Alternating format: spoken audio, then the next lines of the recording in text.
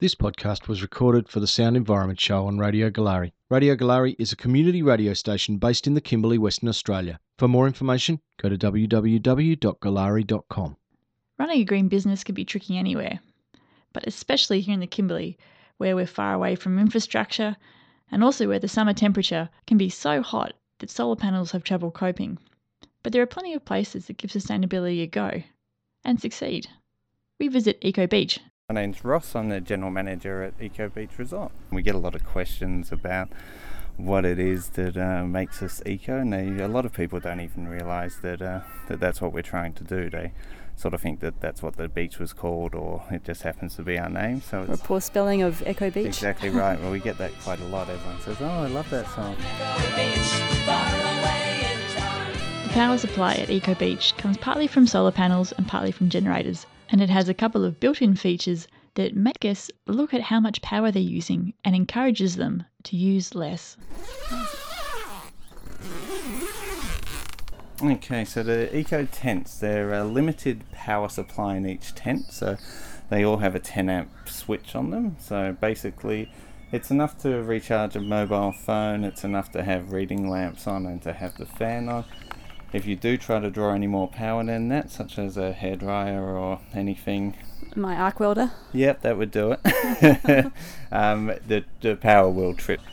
The sustainability tour that you did today, people just absolutely love it. And I think once that they have done the tour and then they go back to their rooms and they start looking at the power options, and they might start switching a few lights off, and they become a little bit more aware of how much power you are using. And then inside each of the villas there's also a little board that will tell you how much power you're drawing with everything that you've got on. So it puts a little bit of an onus back onto I guess, and hopefully makes them a little bit more conscious in their daily life as well.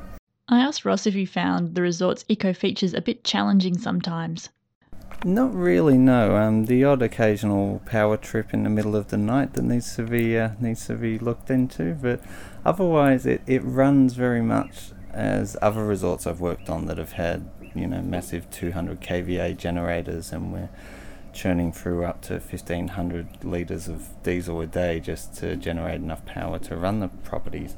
Whereas here we're looking at, on a bad day, about 100 litres of fuel thereabouts. So it's in thinking about how much of a difference that is, and then looking at the impact on the power and all of the commercial tools that we have to operate, including the kitchen, which obviously has their big combi ovens and all their blenders and all the computers in the office. It's amazing. You really don't notice it.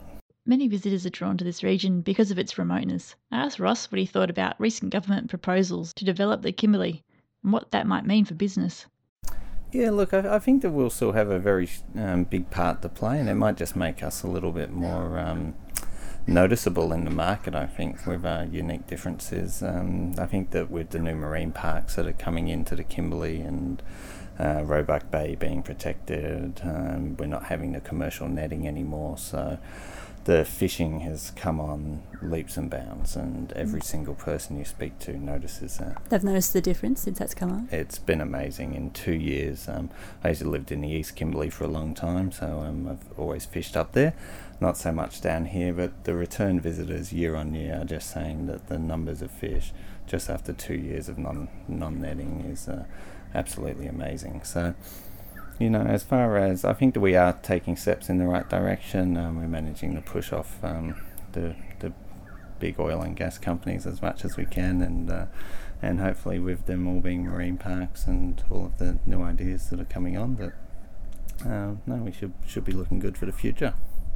Using only a fraction of the fuel you would expect, providing guests with a tranquil experience, and with the fish stocks coming back, maybe it really is easy to be green.